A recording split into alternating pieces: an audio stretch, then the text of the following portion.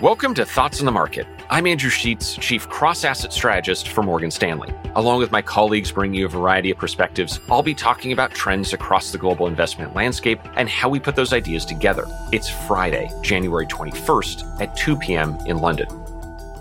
One question we get a lot at the moment is, how can I protect my investments against inflation? While Morgan Stanley's economists do expect inflation to moderate this year, actually starting this quarter, the high current readings on inflation have made it a hot topic.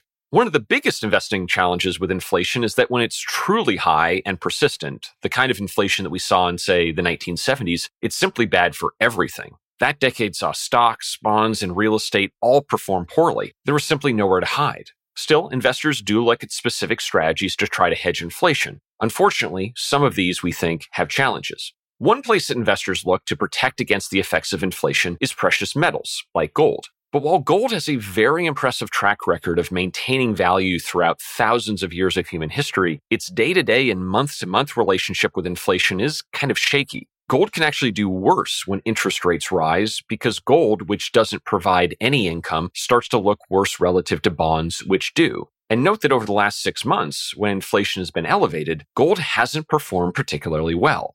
Another popular strategy is owning Treasury inflation-protected securities, or TIPS, which have a payout linked to inflation. I mean, the inflation protection is in the name. Yet if you look at the actual performance of these securities, that inflation protection isn't always so simple. TIPS performed well in 2020, a year when inflation was low, and they performed poorly in 2018 and over the last 3 months when inflation was higher. The reason for this is that TIPS are also sensitive to the overall level of interest rates, and if those are going up, they can see their performance suffer.